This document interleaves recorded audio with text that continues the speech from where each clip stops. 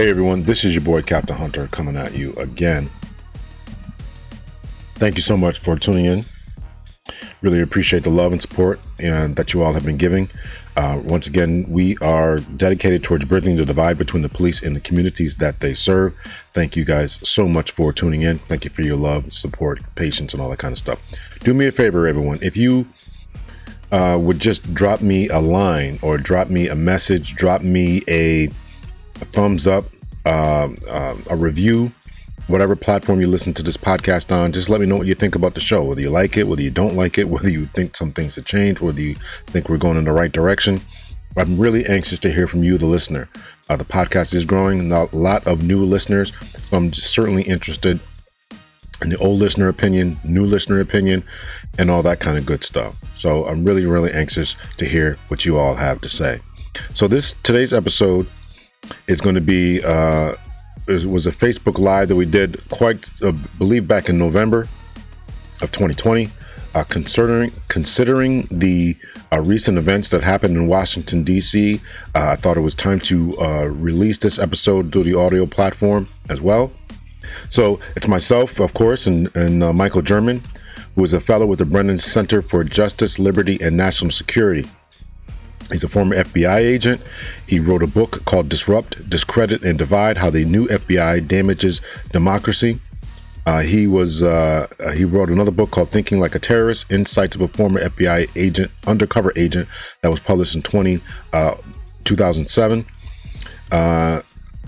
Really, really smart guy. Talks about the white supremacist terrorist threat. And that's what we're going to get into for today's episode. Really, really great episode. Make sure you guys take a listen, take notes, tell your friend, tell your neighbor, share, rate, and subscribe. Also, remember to follow me on Instagram, CPTL Hunter, Twitter, CPTL Hunter, Captain Hunter's podcast on all these different platforms, as you all know. Email is cptlhunter@gmail.com. Please make sure that you rate, subscribe, and share. You can support the podcast through PayPal, Cash App, and Venmo. PayPal is CPT or CAPT. That's Capt Hunter, CAPT, HUNTER. Venmo, Cash App, or CPTL Hunter. So $1 episode, $5 a month, $10 a month, whatever you can do to support that podcast would really, really be appreciated. Need your love and need your support. The two best ways you can support the podcast is to make sure that we keep going is to rate, subscribe, and share, right? Make sure that all your friends and neighbors and everyone you know who's into podcasts is listening, subscribing, and all that kind of thing. And of course, the second way is, of course, to provide that monetary support. So we are going to be providing in the future a resource throughout the week, midweek encouragement session. I was doing that before. Got a little hectic and strenuous, but I really plan to go back to that for the year of 2021. Going to be releasing some episodes about that very, very soon. 10 to 15 minute episodes, not very long. So it's something for you all to be encouraged throughout the week, to be uplifted. It is going to be only available to those members who are subscribed to the Patreon page or who have pledged and everything like that. So if you want to have access to this information that we're going to give, it's part of my life coaching business. Also, if you're looking for a life coach, ding, ding, ding, here I am. I'm your man. So part of that is going to be a podcast, and I really want to just encourage everyone. But of course, there's going to be a small fee for that as well to have access to that. So without further ado, ladies and gentlemen, here is the episode with myself and Michael German, national security expert. Once again, this was recorded back in Facebook Live. For anyone who does not know, Facebook Live, Monday, 7:30 p.m. Eastern Standard Time. Every Monday, 7:30 p.m. Eastern Standard Time. We have guests and all that kind of good stuff. So once again, myself, Michael German, recorded back in November, but we predicted these days and times would be coming, what happened in D.C. and at the nation's capital. And so here we are. We're going to discuss it. I'm going to release it again. So we're live right now, but so yeah, I can't remember them talking about Ruby Ridge in that particular way, which was very, very shocking to me, but who knows? I don't know. Yeah. But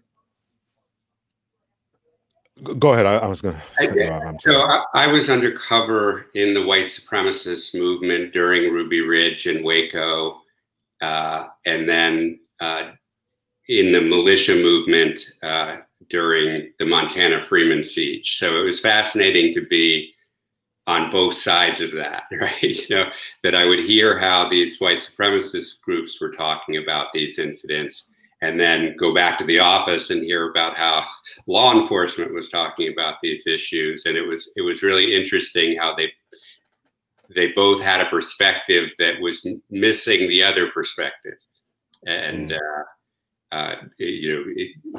probably the same with Tim McVeigh. The media immediately dubbed him a militia person rather than a white supremacist, even though he had the Turner Diaries, pages out of the Turner Diaries in his car when he was arrested. And the Turner Diaries is a white supremacist novel, so it's weird how they make these divisions and then pretend it's not what it is, kind of funny. Absolutely. Absolutely.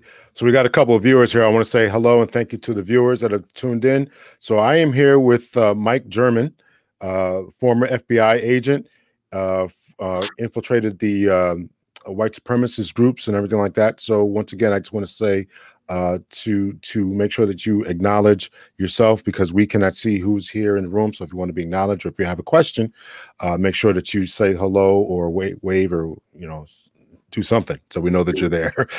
So I'm going to give the floor to Mr. Mike German. Thank you so much for being on Captain Hunter's podcast. Would you please introduce yourself and just tell us a little bit about your work?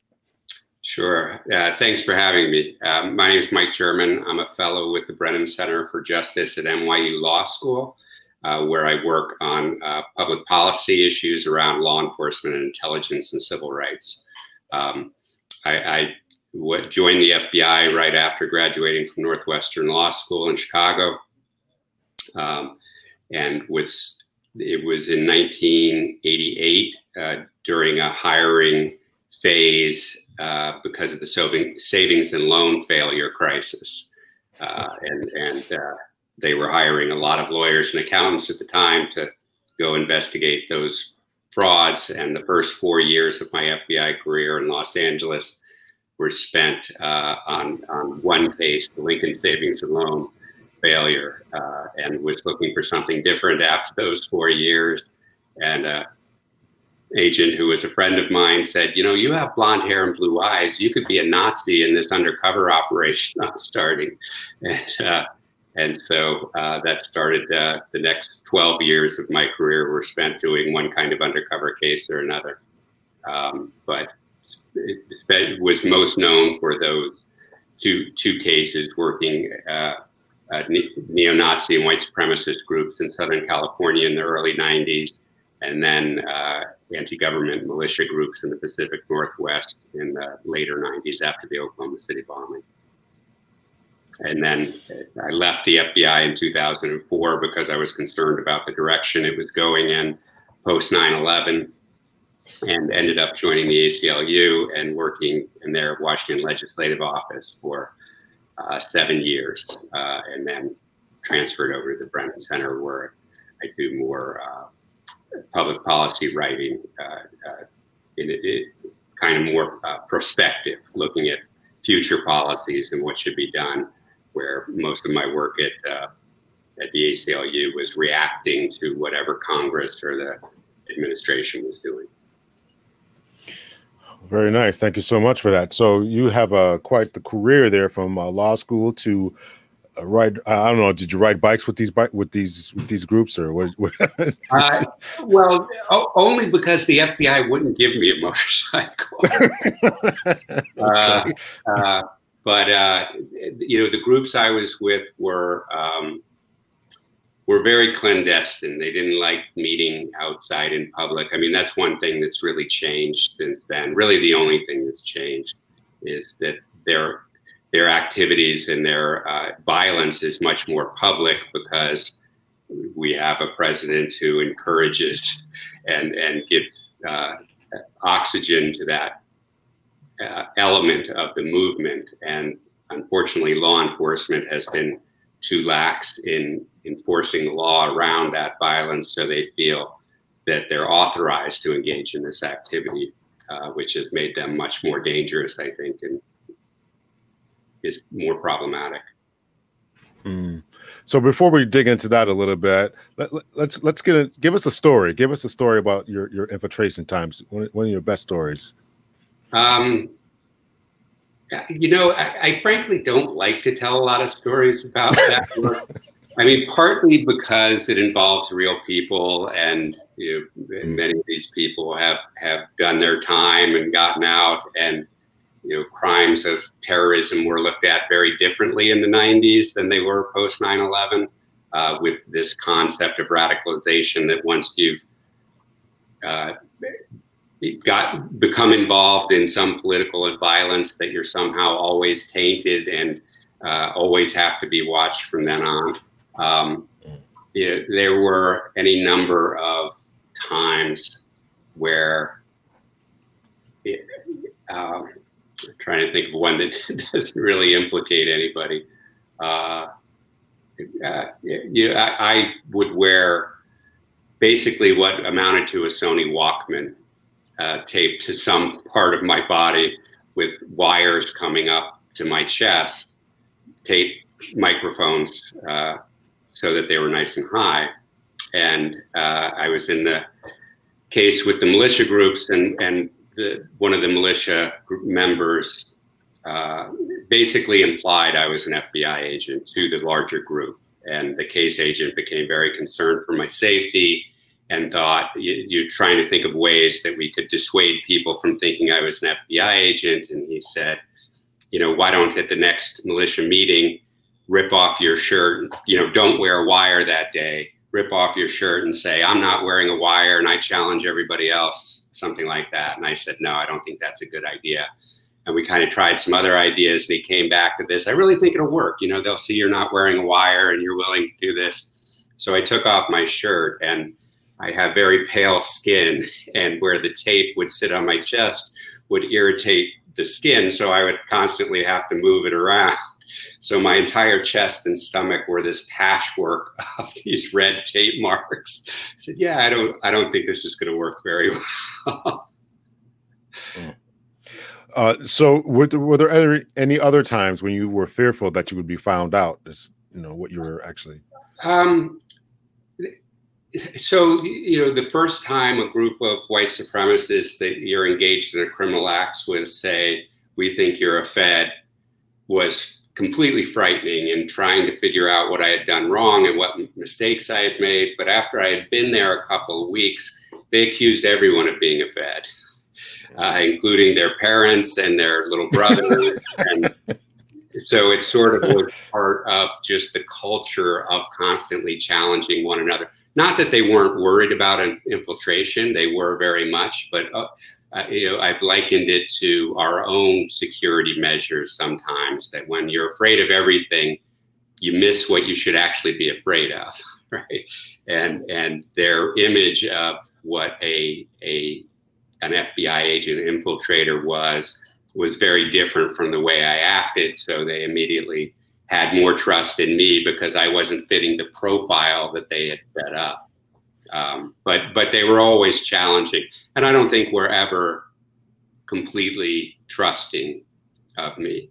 Although after they engaged in some criminal transactions, then it was a little easier to fend that off. That you could just say, look, if I was an FBI agent, I would have arrested you 3 months ago. I wouldn't still be here. And they calmed down about that. But there were constant challenges. Very good. So you wrote a number of articles, and I had a hard time trying to get through them all. And I haven't even gotten to your book yet, so I apologize for that. I always like to read people's books. But one of the ones that really caught my attention was white supremacist links to law enforcement are an urgent concern. And that one was back in September. And so that's the one I decided to reach out to you about. So can you talk to us just a little bit about, why you wrote the article and what you're hoping to accomplish by it? Sure. So it was that article was based on a report I wrote called Hidden in Plain Sight: Racism, white supremacy and far-right militancy in law enforcement. And it was actually the third in a series that I had written over the last 2 years that were in response to the end of the Obama administration. The Justice Department was advocating for broader domestic terrorism powers, arguing that the reason that they didn't prosecute white supremacists very often was because they didn't have a broad domestic terrorism statute. And since I had done the work since the 1990s, I knew there were plenty of federal statutes that could be used to address white supremacist violence. So I wrote the first report called Wrong Priorities on Fighting Terrorism that detailed all the federal statutes that were available to domestic terrorism prosecutions and how those statutes work in practice, and explained that it was actually policy choices the FBI and Justice Department was making that reduced the chances that white supremacist violence would be prosecuted. Then the second report was Fighting Far-Right Violence and Hate Crimes, which focused on state and local response to hate crimes, non-response to hate crimes, I should say. And then in trying to come up with what the issue was, really the issue was that when law enforcement has a tendency to win both ways, right? That if they do something really well, everybody pats them on the back and gives them more resources and more authority. And if they do something really poorly, they say, well, it's the tools that are the problem. You got to give me better tools, so they get more resources and more authority. So whether they're good or bad, they get more. So the purpose of this last report on actual white supremacy in law enforcement was to highlight that this is something the FBI warns its agents of repeatedly. And unfortunately, the way the FBI looks at the issue is that it's a threat to the integrity of FBI investigations, rather than a threat to the public that these white supremacist law enforcement officers serve. So in my mind, if it's important enough for the FBI to warn its own agents about it, it's important enough for the public to be aware of it and to make sure that we're actually enacting national policies to address it and address the threat they pose to communities. So that's very interesting. And I want to stress out to the audience there that the reports that were released were aimed at telling the FBI agents, these people compromise your investigations or a threat to you, but not so much a threat to the public who they are targeting and all that type of thing. So I think that that's really, really surprising. What, in your opinion, and this is part of that other article that you did read that you wrote that I did read, Hidden in Plain Sight: Racism, White Supremacy, and Far-Right Militancy in Law Enforcement. What do you think is the reason for the lack of effort on the government's part, the policymakers, the higher ups, to actually do anything about this problem? I think there's a general reticence at the FBI to aggressively pursue investigations against police officers in the first place, no matter what kind, whether it's just regular corruption, whether it's civil rights abuses. There's a bit of reluctance in pursuing those investigations. I had in the report, I think the Pittsburgh newspaper there, the Tribune, I don't remember the name of the newspaper, but their primary newspaper there in Pittsburgh did a survey of Justice Department records around civil rights investigations of police officers, and something like 96% are declined for prosecution, right? So I think that's one part of it. I think structural racism is part of it. I go a lot in the report through the history of racist policing in the United States. And, one of the things that you have to understand is that our nation was founded as a white supremacist project, right? Europeans colonized the so-called New World as a white supremacist project. The idea was that white Europeans were superior to the native peoples and therefore had a right to dominate them. And when law enforcement was first formed in this country, it was formed in the nature of slave patrols and other enforcement actions that were designed not to protect the public, but to ensure a labor force for the wealthy in this country and to protect their property. So understanding that the laws that police enforced for hundreds of years were white supremacist laws, right? When they were enforcing Jim Crow, they were enforcing white supremacy. When they were, there were sundown towns all across the United States where people of color were not allowed to even exist inside a town after sundown, and it was law enforcement who would enforce those laws. And I quote statistics that these towns existed through the 1970s. So this isn't an ancient history sort of problem. And law enforcement in the United States remains overwhelmingly white.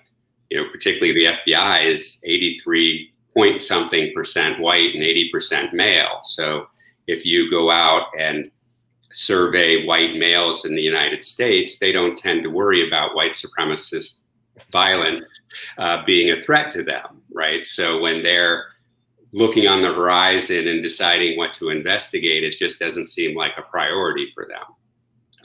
And I think that inculcates all the way up through management. So they impose policies on the agency that further create institutional barriers to agents who want to pursue these cases. Yeah, that's. I often think that one of the biggest problems with facing these types of challenges is exactly what you said. That history that you just gave us about the founding of the nation, the police force, or the slave patrols, and all that. That's not taught to police officers in the police academy. So Right. when I was in the academy in 1995, this was not taught. They taught us about Robert Peel and his principles, which is all good stuff, but Right. you're not telling us the whole story. Right. And it wasn't until a few years later I started doing my own research, start reading some books, and start understanding. And so I think that if we're going to tackle this, then we have to tackle it from the history and what we're telling everyone. Have this reconciliation with history and say, hey, listen, this is what it was, but we can be something different today. Right. And I think that you're absolutely right as far as the higher ups, as far as them not having that issue, right? We before we got into this, we were talking a little bit about the sovereign citizens. I can remember sitting in classes, the sovereign citizen, and now the instructors are telling us about the sovereign citizens, and I'm having to hear these key words and phrases and trying to parse what they're saying and read between the lines of what they're saying. I'm thinking to myself, are these guys white supremacists? Why are they not telling us this? And not all sovereign citizens are white supremacists. Right. I but mean, I understand there are. Right. So it's this, and there was another thing that I had as well. Another story is that we were talking about gangs, right? Waterbury, and you have a history of being Waterbury. Your father was from Right. Waterbury. Right. Exactly. So yeah. I did not know that. So this is just kind of coincidental for anyone out there. So we're talking about the gangs in Waterbury. Of course, at this time there was these Hispanic gangs and black gangs and everything, and we also had a problem with Hell's Angels and Outlaws and other motorcycle gangs, but this wasn't being addressed at the time. So they're only talking about these other these other gangs of color, essentially. Right. So then I go up to during a break, or maybe it was an after class. I said, what's up? How come you're not talking about Diablos and all these other types of gangs? Well, they're not as big as a problem.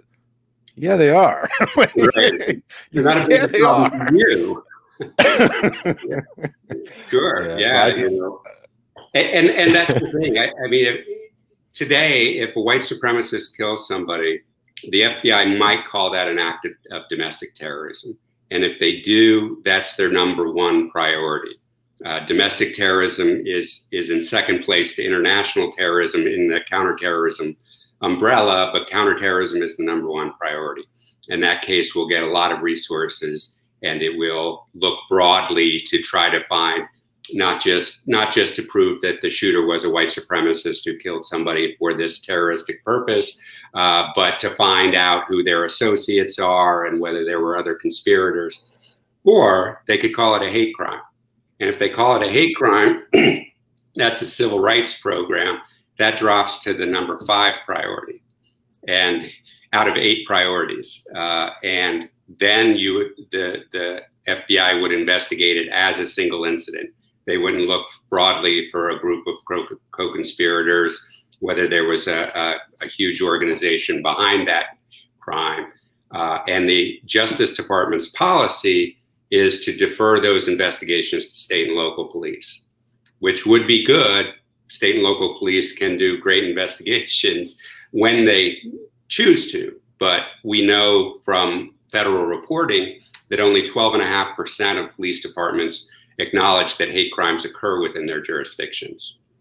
So it's this federal policy that defers into a black hole, right? We don't know what's happening because those state and locals, most of them don't actually investigate and prosecute these crimes. Or they could call it a gang crime, which would then drop down to the 6th priority in the FBI. And how they choose to divvy that up makes a big difference in the amount of resources that are devoted in what happens to the intelligence that's gathered from those investigations, in painting a picture of what the white supremacist threat is nationwide, so that policymakers in Congress or in the Justice Department can actually make strong policies designed to address that violence. So it's so broken up in a way that we can't really get a clear picture of what this threat is.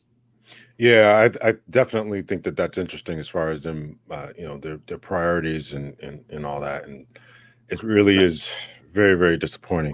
And I would imagine that in your training presentation on sovereign citizens, they talked about how sovereign citizens often kill police officers. Right. They absolutely. And so by carving that portion away from the white supremacist groups, who, by the way, also kill police officers, it's a way of sort of diverting the gaze from what is the bigger problem. No, you're absolutely right. Absolutely. And matter of fact, there was they often talk about the Arkansas. There was an Arkansas deputy chief or something like that, and his son was a new police officer, and he was killed by the sovereign citizens. And and I actually met that deputy chief. I think he's retired at the time, but he went around and gave him speeches and everything like that. Yeah, it was definitely horrible, definitely. Right, but if you look at the small number that are sovereign citizens, it looks like, okay, that's a manageable problem without having to look at the communities that are terrorized by this much broader population of people who are of like mind, that don't necessarily always target police officers, that your police managers could then say, well, let's focus on this smaller problem rather than that bigger problem.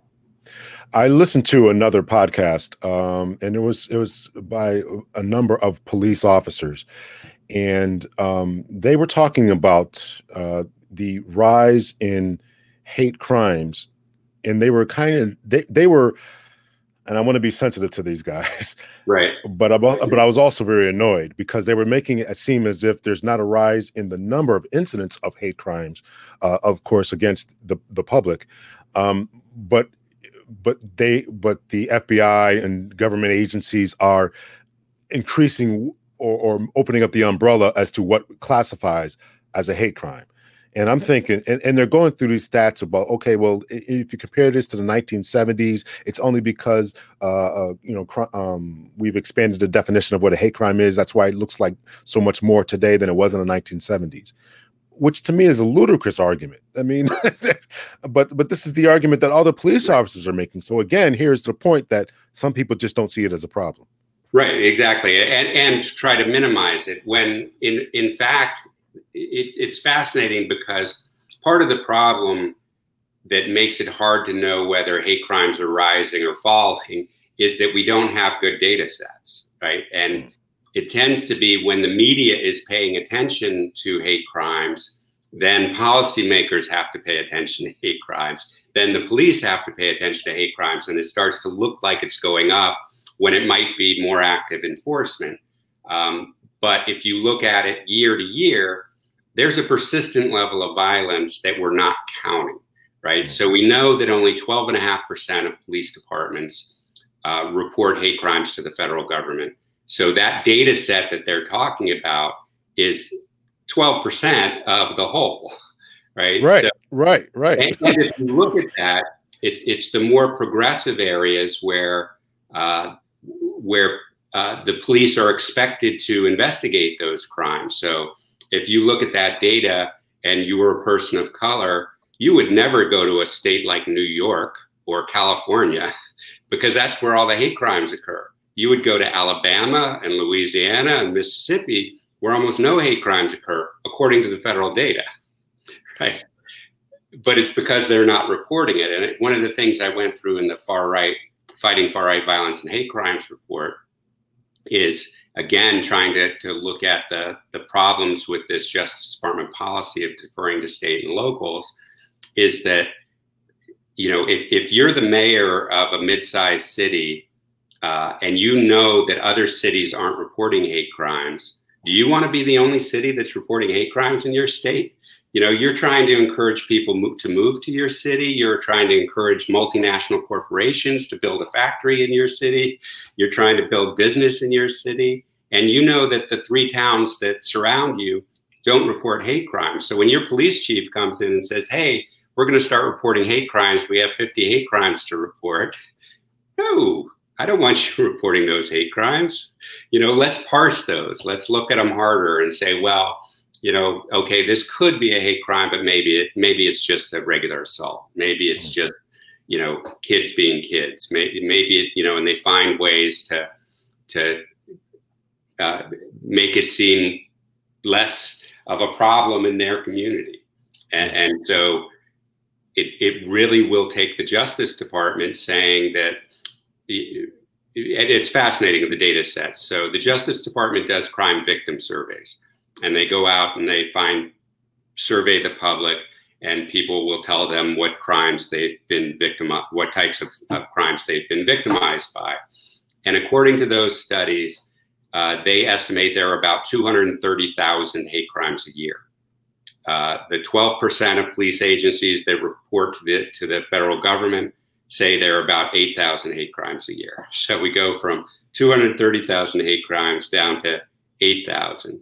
The Justice Department prosecutes 25 hate crimes defendants each year.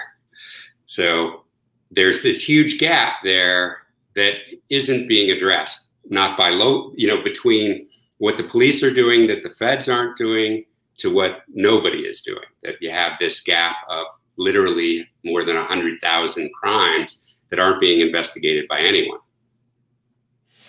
Yes, sad. I want to say hello to a couple of people here who have joined the chat: Marlene and Zakia and Lavonda, Chris Casey, Trey Ellen, and to anyone else who's going to watch this. And I do have a couple of questions here. Chris Casey wants to know, you have an interesting career. He must know my friend, Dr. James Reese. Do you know what Dr. James Reese? I've heard of him, but I don't know him personally. Okay. Let's see. Marija, I'm not going to attempt to say your last name. Please forgive me. Says, hello. Question: is the reluctance because of higher ups are white supremacists, or is the system never caught up to with the modern world, or did they never want to? The reluctance. I would say all of the above. I mean, I think there are, very few actual white supremacists who will go to a Ku Klux Klan meeting or some other like-minded groups meetings.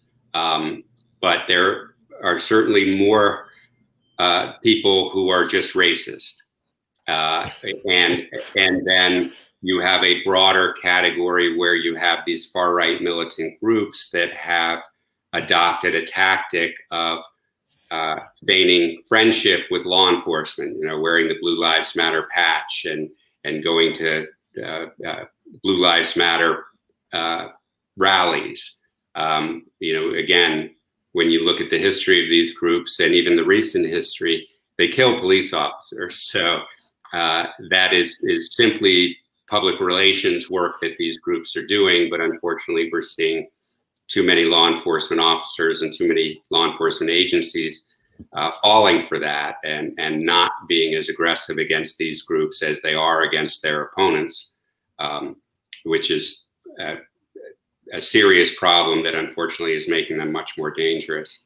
But I think a lot of it is the structural racism that infects all institutions in the United States. And because law enforcement and the entire criminal justice system is sort of the tip of the spear in how the government interacts with the public, that's where we see it more obviously, right? I mean, I don't think it's an accident that we've known, since I joined law enforcement in the 1980s, that Black and brown people are disproportionately targeted for traffic stops, for searches, for arrests. They're sentenced to longer sentences. These disparities have been persistent for decades. At some point, you have to acknowledge that it's no longer accidental, right? If we know that this is an issue and we're not doing something to bring those disparities down, then we're intentionally allowing this discrimination to continue in a system that is on its face supposed to be fair and equal. So do you think that the Blue Lives Matter people are racist or the, and I have actually invited them to be on the podcast and they blocked me on Twitter, which I think is kind of funny. Yeah. So I think the labels are hard, right? Because, even in these far-right militant groups, they'll often, point to a member of their group who's a person of color and say, see, we're not racist. We have a Black friend.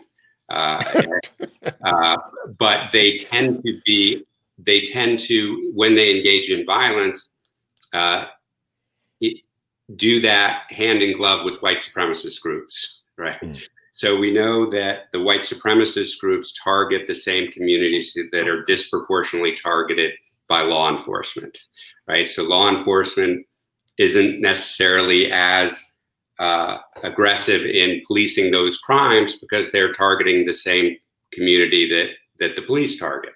And whether that's because the police are racist or because that's part of the implicit bias that happens or the training that police agencies receive, it's a problem that is known and not addressed. So at some point we have to say, we're willing to acknowledge that because there are some racists and some white supremacists in law enforcement, we have to do something about this problem or else we are part of the problem. I want to be very clear, and I've said this in any other time I've talked about this, that I don't want people of color to live in fear or even white people to live in fear and to think that anytime a white police officer drives by you, that he's one of these people, right? I don't want to put that message out there. In your estimation, from your work, how big of a problem is this, or how small of a problem is it? How many officers? What are there, 1 million officers or something like that in the United States? Yeah. Something like that. And what would you say the percentage is? And is there any way to tell? Or I try to be as empirical as I can be in doing this kind of analysis. And the problem is we just have no idea because nobody's looking, right?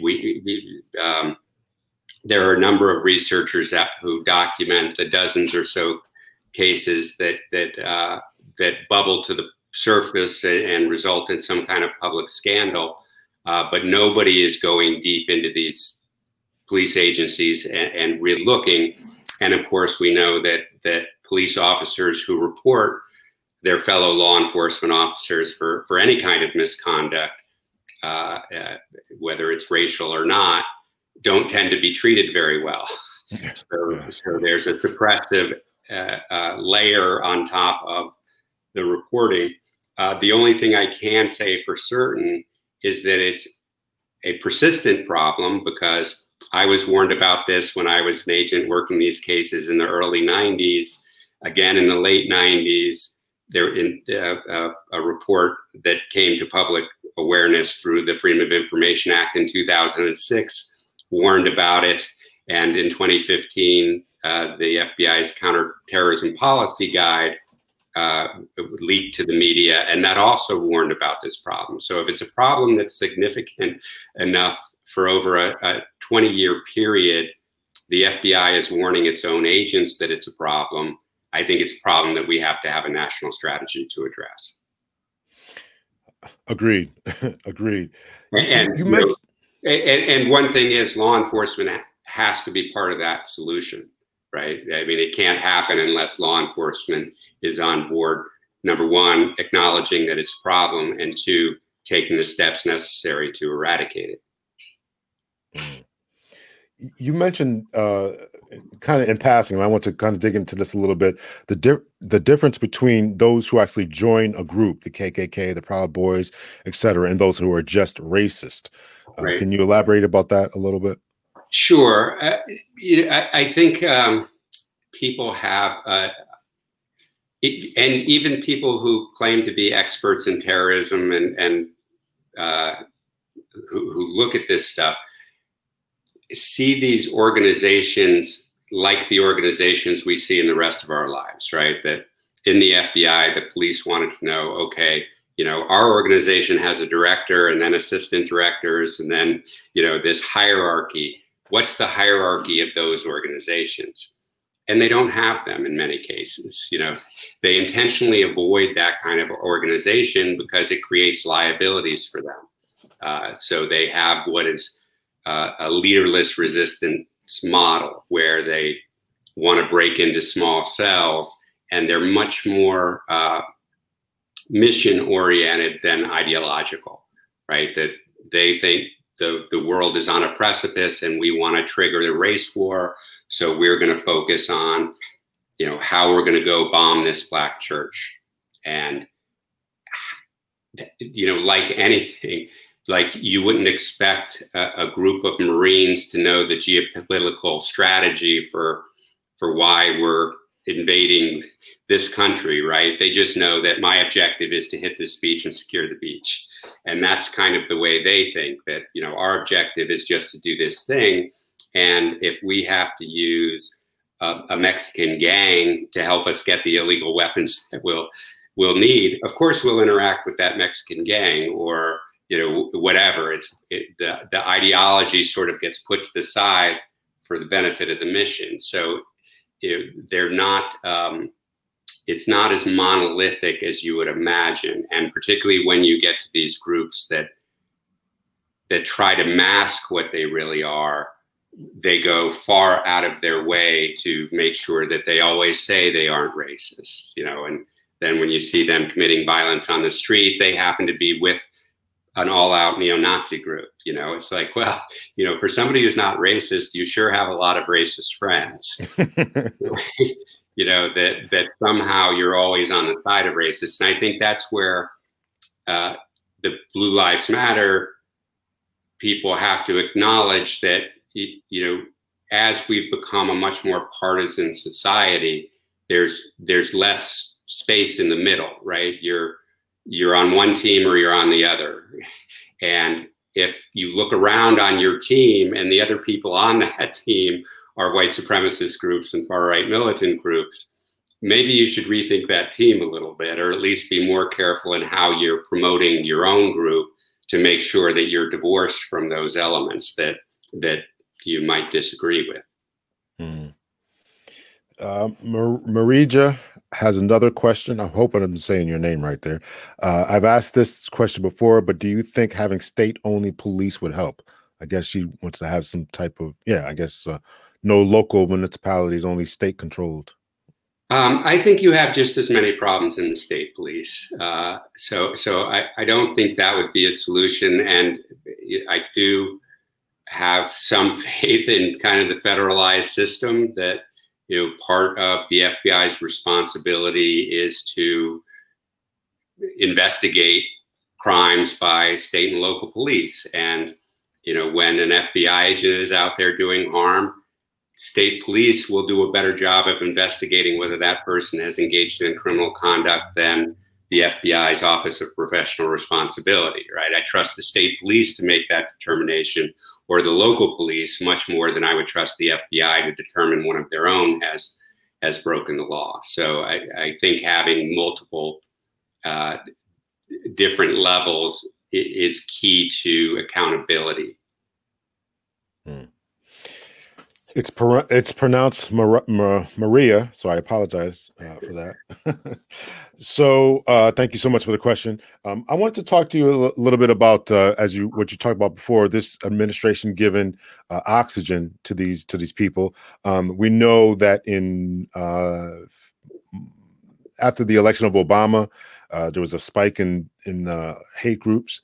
You mentioned that even the Obama administration did not do enough to clamp down on these type of hate groups and their infiltration of law enforcement.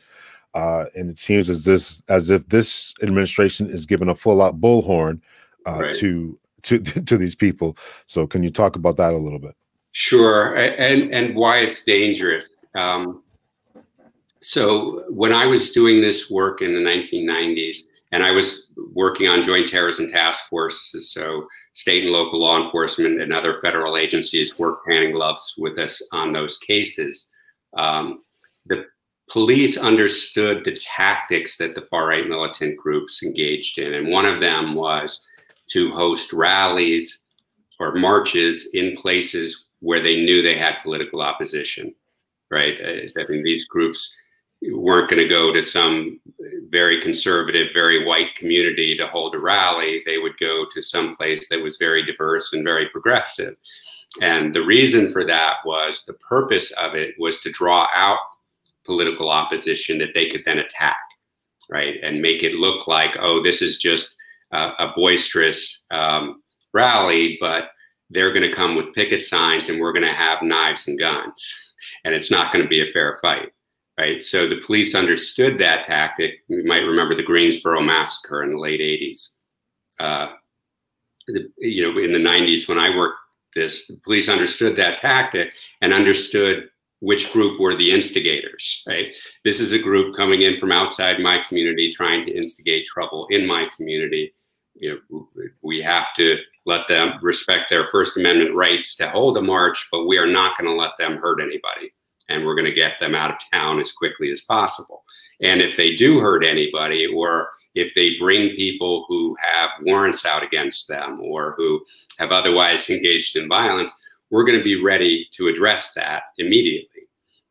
So what I saw after Donald Trump started running for president was, making these racist comments that these groups interpreted as support for their viewpoint, or at least support enough that their viewpoint got mainstream media attention, right? A lot of these groups, I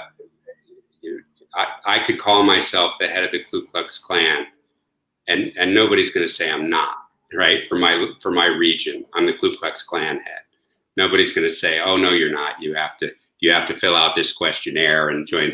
No, I can just start wearing a Klan robe and maybe I have no followers, but if the news media comes to me and says, oh, you're the head of the Ku Klux Klan here locally, what do you think about Donald Trump? Now, all of a sudden, I'm getting a message out and I'm getting a following because people are going to be watching the news and say, oh, I didn't even know there was a Ku Klux Klan here in my town. Now I can contact this guy. And so it's a way of helping these groups expand that was particularly dangerous because as they engaged in public violence at these rallies, law enforcement was not, did not, number one, stop the violence, but number two, didn't even investigate it afterwards. I mean, many of the groups that were engaging in violence in Charlottesville had been at Berkeley before that, committing violence, had been in Huntington Beach, committing violence at these rallies, had been in other places. And Charlottesville was actually about the seventh in a series of these violent protests. And what was happening was the people who committed violence were becoming famous in the movement, right? They would put video of them committing violence on their social media accounts, and that would make them famous in the movement. So what it was doing was encouraging more violent people to come to the rallies. When I was doing this in the 90s, the people I was with who were doing bombings, making bombs, trafficking in machine guns, they wouldn't go to a public rally, right? They didn't want to be identified because they knew that they were engaged in some serious criminal conspiracies. Where now, today, they would say, well, if I can go commit violence at the rally and walk away without charges, that's all fun and games, right? And so it's encouraged a more violent element to come to these rallies, which is why I think we've seen the violence escalating at the rallies. Yeah, and I often think about, I think it was General Mad Dog Mattis who, to me, gave one of the best statements concerning this president. He said, this president doesn't even attempt to try to bring the nation together. And I think that his statement about this man has just been so spot on. He's not even trying. He's embracing it. If to say the least, he's embracing it. Right. Not willing to come out and condemn these people outright. You got to pull this guy's teeth and all this kind of stuff. Right, and certainly stoking the divisions that already exist in our society, pitting them against one another rather than trying to bridge differences. Absolutely. So Trey Ellen has got the same question I do. I want to know your thoughts about the future of the election. She's asking, is the FBI gearing up for an incident following the election from white supremacists? So what's your thoughts about the election, which is tomorrow? What's your thoughts about if he loses, wins, etc.? So it's some, obviously we've seen a number of FBI arrests. This group in Michigan that was allegedly planning to abduct the governor there, more recent arrests since then. So I think that they are certainly aware of the issue. And my only concern would be that they seem to be focused on this methodology that they developed after I left of these very complex sting operations, rather than looking at the public violence that we're seeing at these protests and identifying the people there, and taking action against them. It doesn't take a whole lot of law enforcement to send these groups scurrying for the corners of the room again. But there has to be persistent law enforcement attention and charges being brought against the most violent members, for the people who are interested in violence to know that it's not free. You're not going to get a get out of jail free card. You're not going to be able to commit violence and get away with it for very long. They certainly could be doing a better job. I think it's hard. It's we're very fortunate in this country that terrorism and political violence is a relatively rare problem, right? And when we talk about terrorism in the United States since 9/11, it's amplified in a way beyond what the numbers actually show us, right? We know that there are about anywhere from 50 to, on a really bad year, 100 deaths associated with something we call terrorism every year. That's in a country that sees 17,000 homicides a year, right? Half of the violent crime in the United States goes unsolved, including almost 40% of homicides go unsolved in this country. So you're talking about 6,000 or 7,000 homicides that we don't solve. So, if we're a country that's big enough to allow 6,000, 7,000 murderers to go free every year, I think that, we can put this problem in context and say, yes, it's a persistent problem. Yes, if they are free to engage in complex conspiracies without enforcement action being targeted, they can do much more dangerous things like the Oklahoma City bombing or 9/11. But we have to recognize that this is something traditional law enforcement can handle very effectively. and there are plenty of laws on the books. I mean, one thing that has surprised me about these protests, and we see it in relation to the election, is when these groups now, when they come to these things, trying to do PR that makes them look like they're protective of the community, they'll say, oh, we're just here to provide security, right?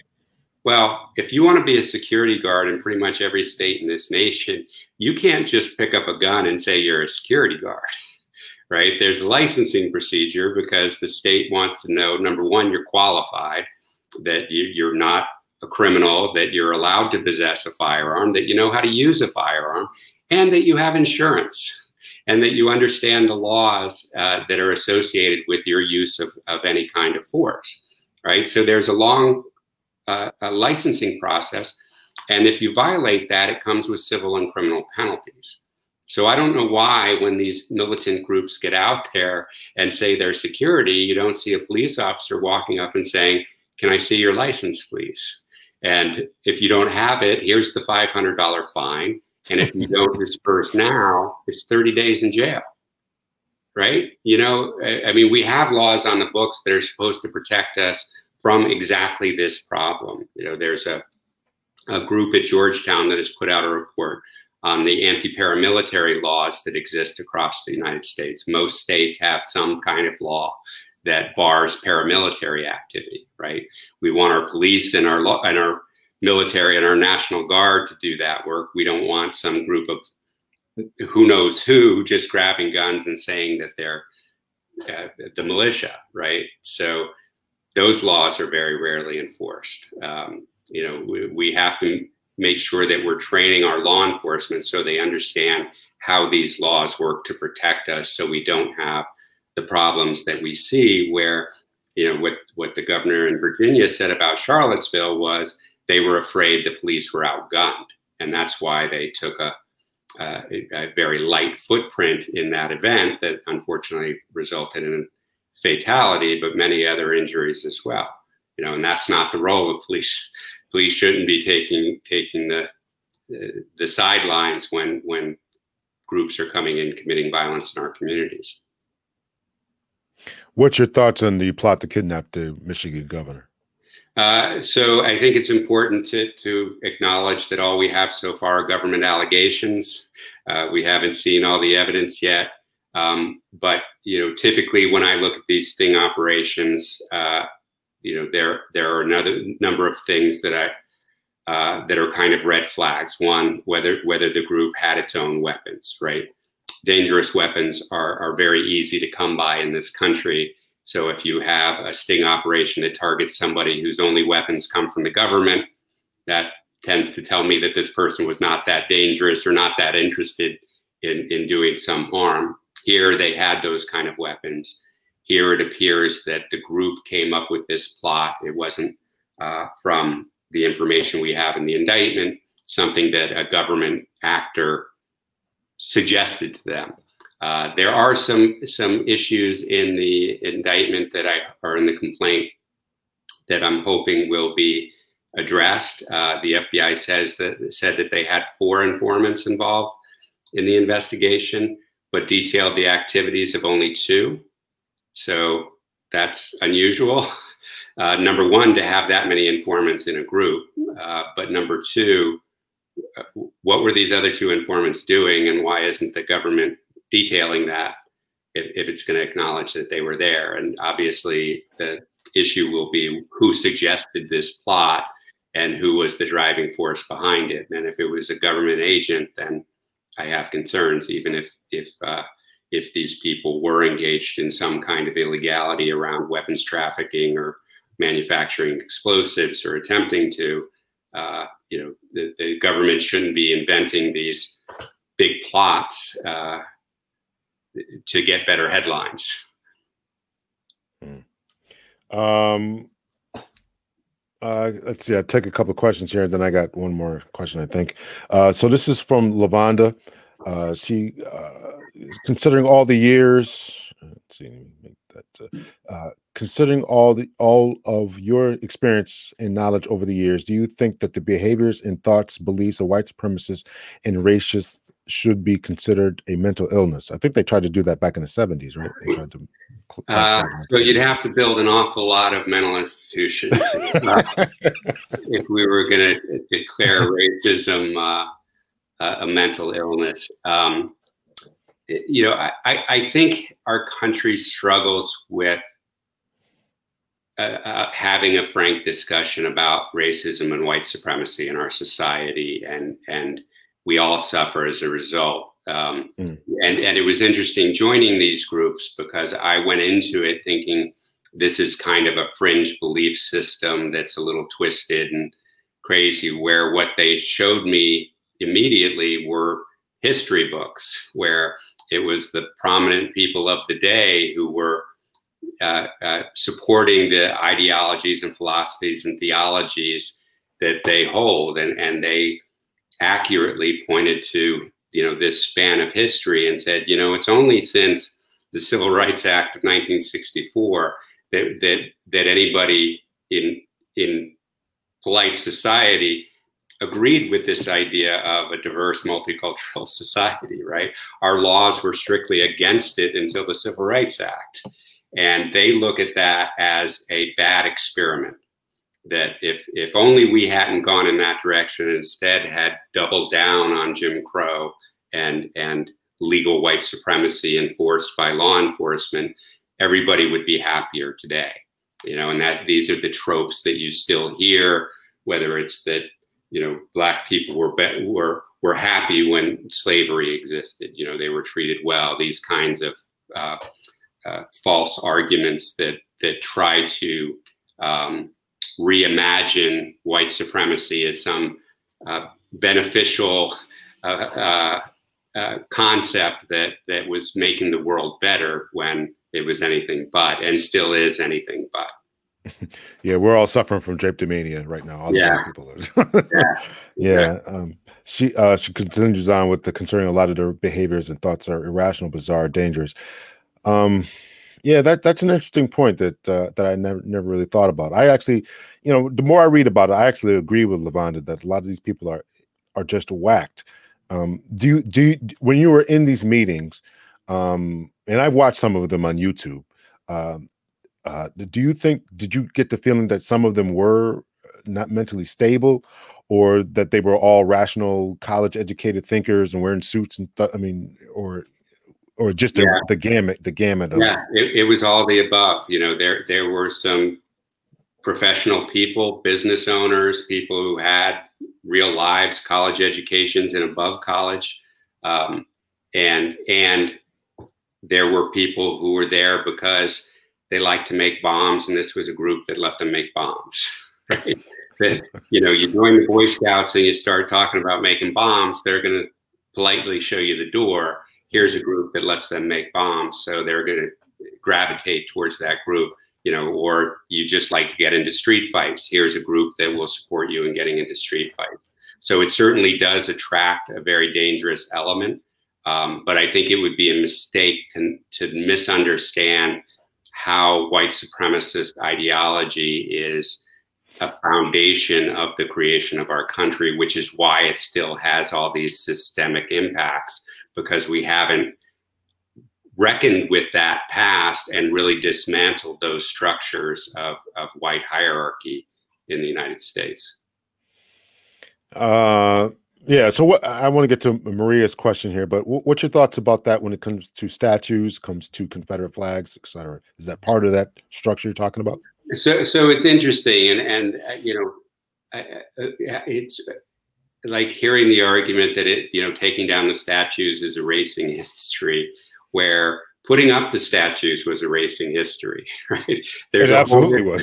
There were a lot of other people that were alive and doing good during those periods, and you're putting the focus on certain acts by certain people and ignoring all of their other bad acts and ignoring the entire rest of society. So, I think we have to understand why those statues were put up, that those statues weren't put up for the most part right after the Civil War ended to respect military service, but rather put up during the Civil Rights era as a message to the populations that they were going to continue to fight for their concept of what a white supremacist society should hold value to. Yeah, no, I agree.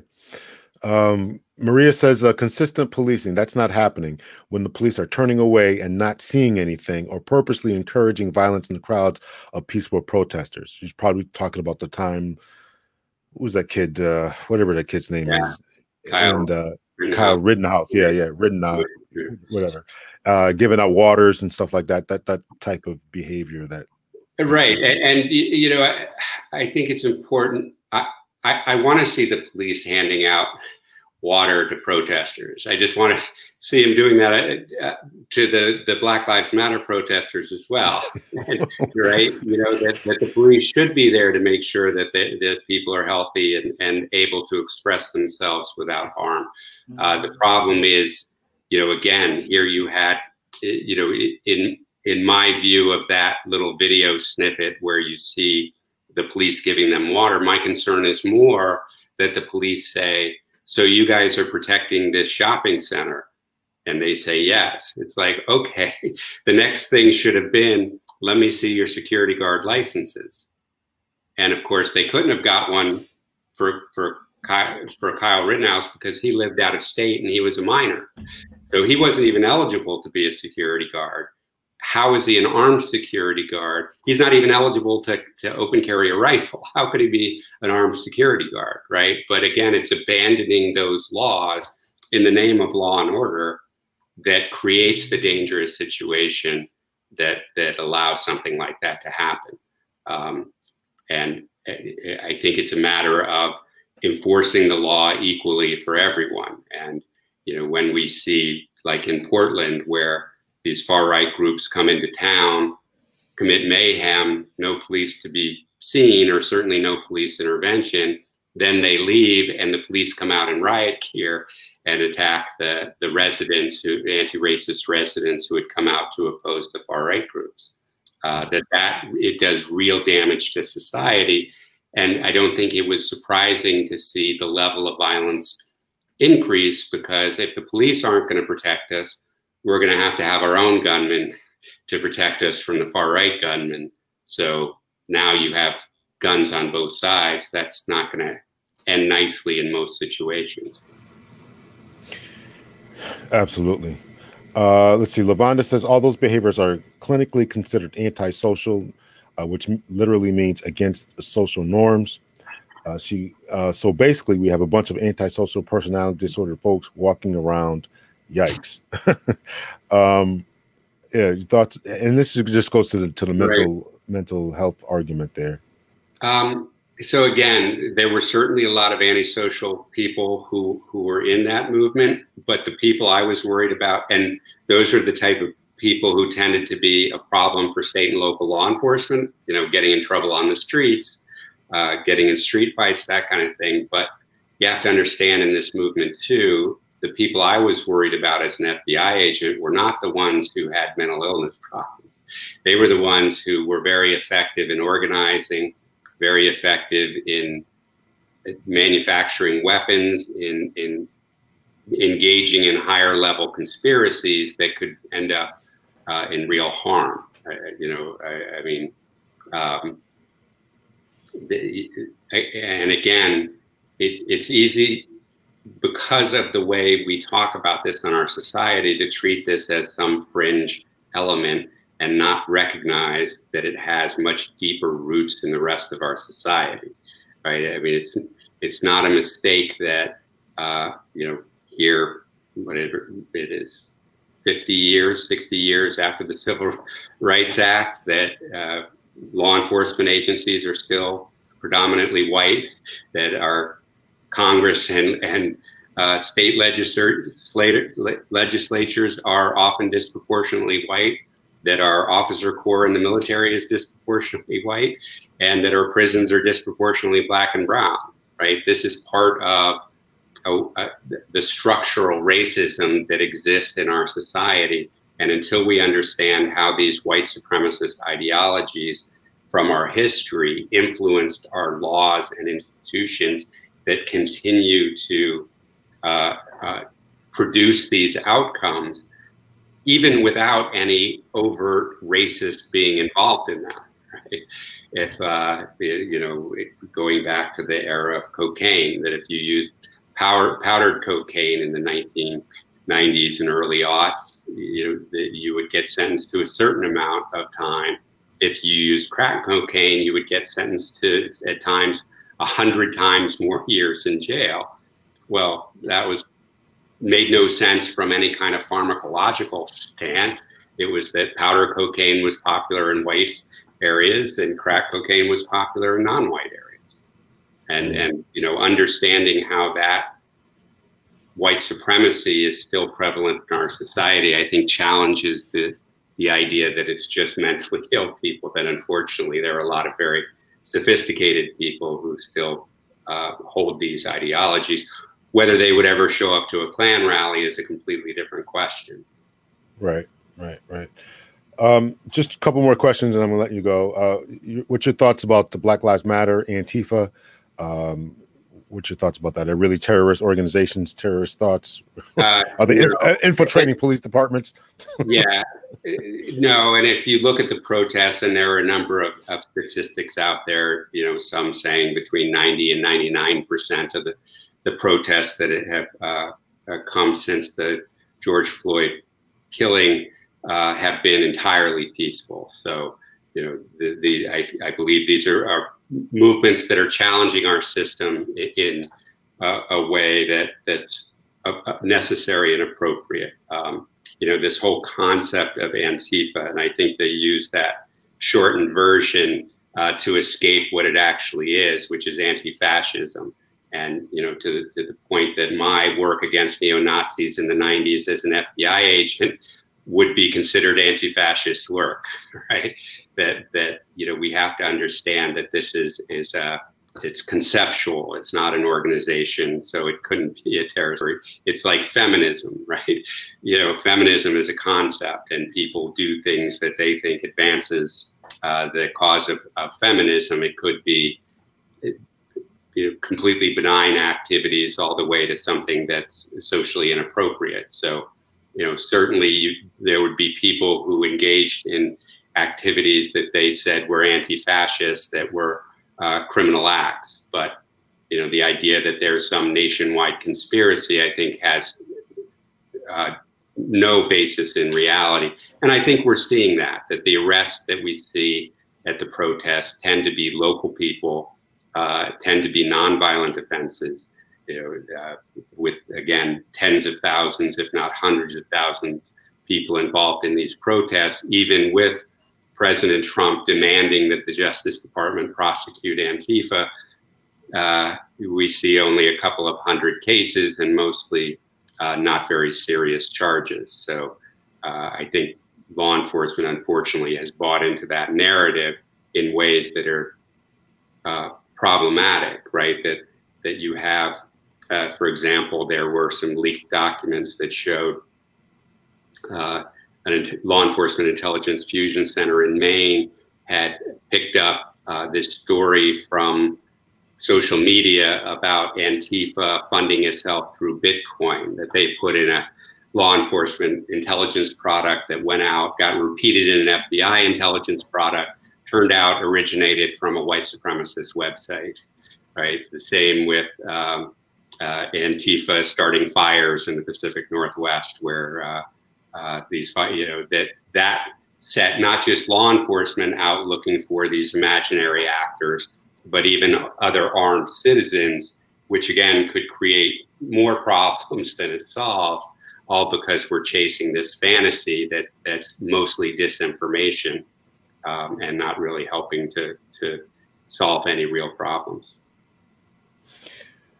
Give us some good news. What can we do to stop this, whether it's civilians, whether it's law enforcement, hierarchy, legislatures, FBI agents, government? What can we do to stop this going forward? So the good news is that law enforcement does have plenty of authority to address this. And there is a long history of how law enforcement has been effective in preventing this type of violence. So there's a research basis for these law enforcement officers to go to, rather than following these social media posts by some unknown actors, to really understand the concerns that are being brought by the public. And I think that policymakers, particularly in Washington, D.C. and Congress, are very serious about understanding and addressing this problem. There have been a number of hearings in the Committee on Oversight and Reform, the Homeland Security and Judiciary Committees, trying to force the federal government to look at this problem more objectively and address it more effectively. So there does seem to be a turn among the policymakers, and if we can all use our voices to ensure our elected representatives know that this is a concern that we have, that pressure will continue to land on the law enforcement leaders that implement these policies and enforce the law. Thank you so much for your time. Can you give us your website, any other papers you got coming up, the books that you've written, going to write, etc.? Yeah, so the two books that I've written are Thinking Like a Terrorist, Insights of an FBI Undercover Agent, and Disrupt, Discredit, and Divide, How the New FBI Damages Democracy. I currently have a webinar series that I'm doing with Asian Americans Advancing Justice, United Chinese Americans, and APA Justice, and APAPA, which is looking at the Justice Department's racial profiling of Chinese and Asian Americans as part of what it calls its China Initiative, looking at, they argue, looking at economic espionage, but really what we see is a criminalizing of Chinese scientists in a way that's highly problematic and very similar to the way they targeted Muslim Americans after 9/11.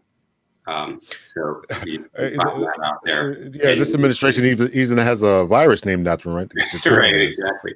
And BrennanCenter.org is where my written products end up.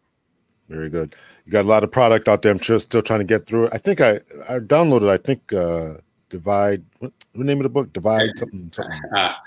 Disrupt, Discredit, and Divide. Disrupt, Discredit, and Divide. I'm pretty sure I downloaded that book, and I'm going to.